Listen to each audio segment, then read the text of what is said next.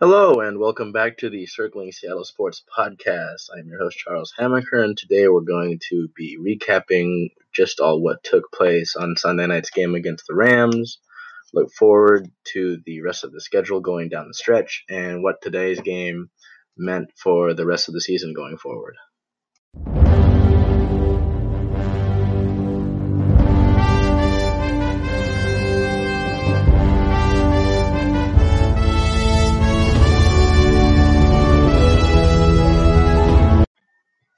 So, going into this game, you had the Saints lose to the Niners earlier in the day for the 10 o'clock window.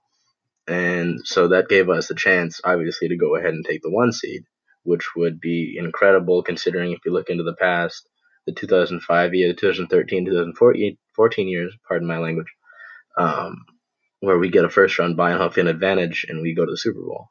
Obviously it's not guaranteed, but it's obviously very beneficial. And you have a chance to go in and beat a division rival on prime time. Hawks are good in prime time. Good and not great, I guess, after what happened. And really just, for lack of better words, shit the bed. This was terrible. I'm going to go into the recap before I continue, but I was disappointed. Oh no! We suck again! So just going through my game notes from the game, the first drive that we had, went well. Penny went down, and that was just almost the sign of things to come. I liked how in the passing game they were getting different receivers involved. I liked the halfback screens. In the past, when we had Darrell Bevelette, offensive coordinator, those little bubble screens were just horrible, and they never worked. And they tried to force them to Percy Harvin back in the end, and it didn't work. The mix of the run and pass was good, and you go and you have that great drive, on the road in prime time, and you end it with a field goal, which was terrible. I wanted to keep an eye on Cody Barton with Michael Kendricks out. That later didn't work so well. With Barton going down, Barton had a pass deflection on that drive, but then later, they couldn't stop Tyler Higbee. The defense really, throughout the entirety of the game, just wasn't set on time. They just kind of looked lost, and it was just a bad sign of things to come. Penny went out in the first quarter with an injury, and we knew that he was done. And it's going to be interesting going into the further weeks to see if Travis Homer or CJ Prosise take over. I was a big Prosise guy when we drafted him, coming out of Notre Dame as a wide receiver at a period of his career, and just injuries, couldn't stay healthy. On third down, throughout the game, just really horrible at play calling. You got Aaron Donald on the defensive front. Why are you going to run into him on third down and 1? Just run straight up the middle. That doesn't make sense to me. The whole team just looked like they weren't in it. It was just kind of a mess. That was the first quarter. The defense just looked horrible. Play calling on third down really needs to be better. That's been a trend for this team. Third down's huge. So, I'd hope you'd try to get some things involved. I don't know when Russell's going to start keeping the ball in some of those zone reads. It's not like he can't run. He's not Tom Brady. He can run the football. So, Russ, I don't know what's going on, man. My disappointment is immeasurable, and my day is ruined. As we got into the second quarter, the defense still looks sloppy. This is a team that, characteristically has started off slow, but, it just looked terrible. They weren't getting set, as I will reiterate. The passing game, I liked how they were spreading the ball out. Russell was getting it to Gordon and Moore and Lockett and kind of spreading the ball around. I like that. But again, third down, need to be better. They had a weird pass play on 4th and 1 to Turner. And I get it. If you're selling the run, you might not want to have like a Metcalf or a Gordon or a Lockett in to kind of sell that you're running the ball. But if you're going to go for it, you got to have a guy who's going to catch the ball. And at the end of the day, you are an NFL receiver. You need to catch the ball. You just dropped it, hit him right in the hands. Terrible. They had the ball multiple times in the red zone in that first half, and they didn't capitalize. And they gave up way too many yards on first and second down. Gurley got going quick, and you get a guy like him going. I know he hasn't been quote unquote himself in recent this year, but I mean, it's still Todd Gurley. The coverage just didn't play well. They had a 1st and 20 against the Rams with 2:57 left in the second quarter, and they just gave that away quick. Pass rush couldn't do anything. There was one point in time around the 2-minute warning that the cheerleaders were on the field, which was funny, even though I was demoralized at the time. And then just going into half, they had the ball and they just couldn't do anything. So you're down, 21-3? It's embarrassing. This is embarrassing. Coming into the second half, I mean, you kind of want to start and do something early, and that's what they did. Quandre Diggs got a nice pick six, and that was really exciting. Then you go and miss the BAT to make it 9-21 with 12:54 left in the third, and I mean, it sucked, but I mean, he got back into the game.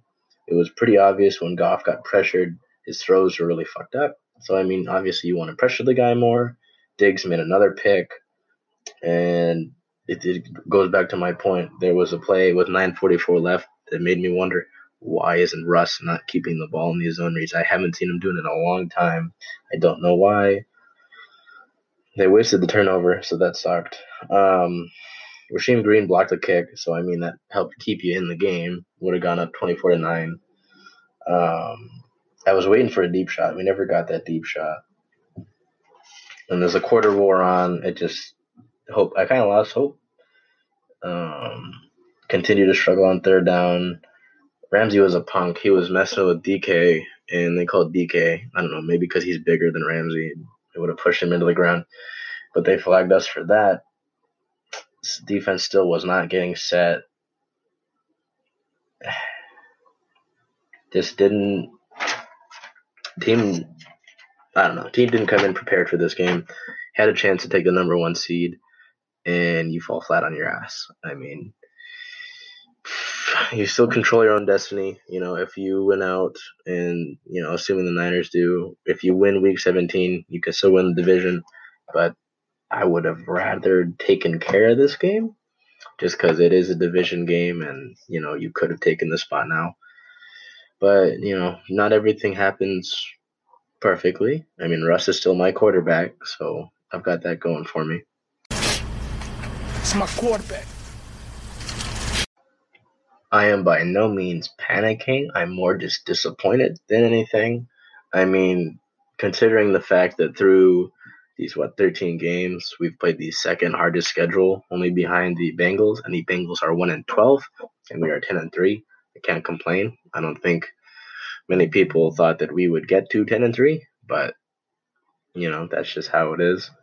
Overall, coming out of that game, my questions are going to be, who's going to be the halfback 2?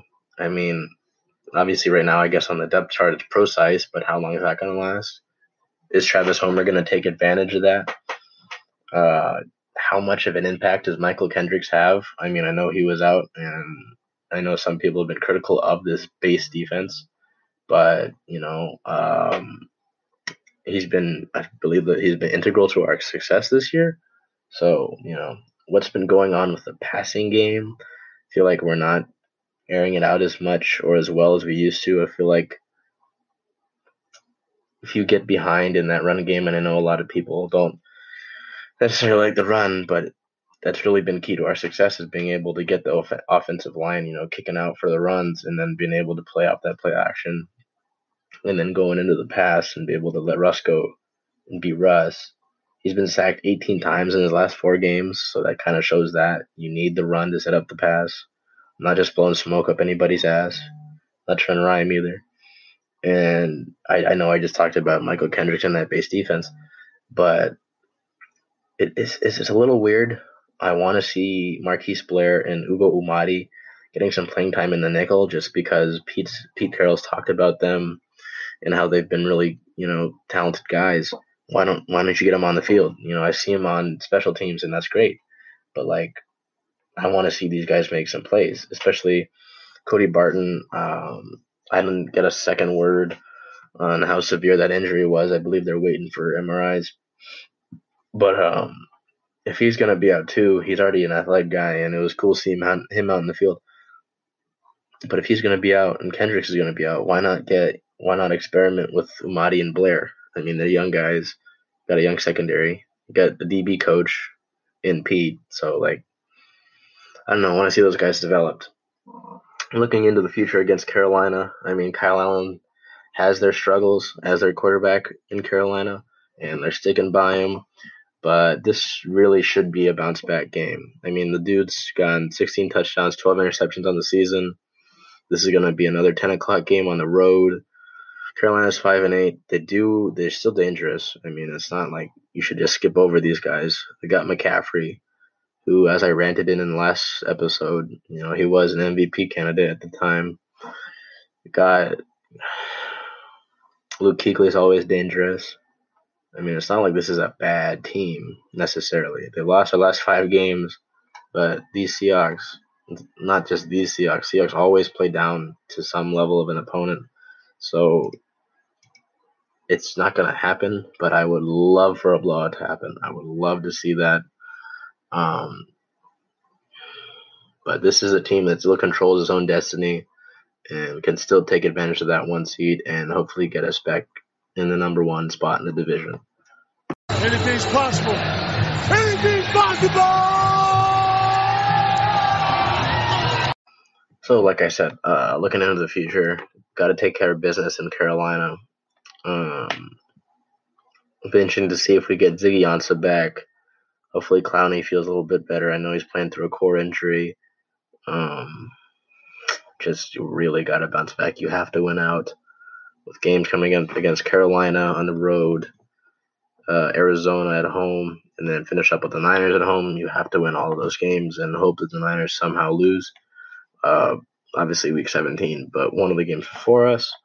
Looking around the rest of the area, we've got the Washington Huskies men's basketball team taking on Seattle U on the 17th. I mean, they're coming off a loss against Gonzaga, but it is Gonzaga. I mean, it's not like they're any slouch. They're ranked, 6 in the country. So, I mean, losing by 7 of those guys isn't anything to be ashamed about.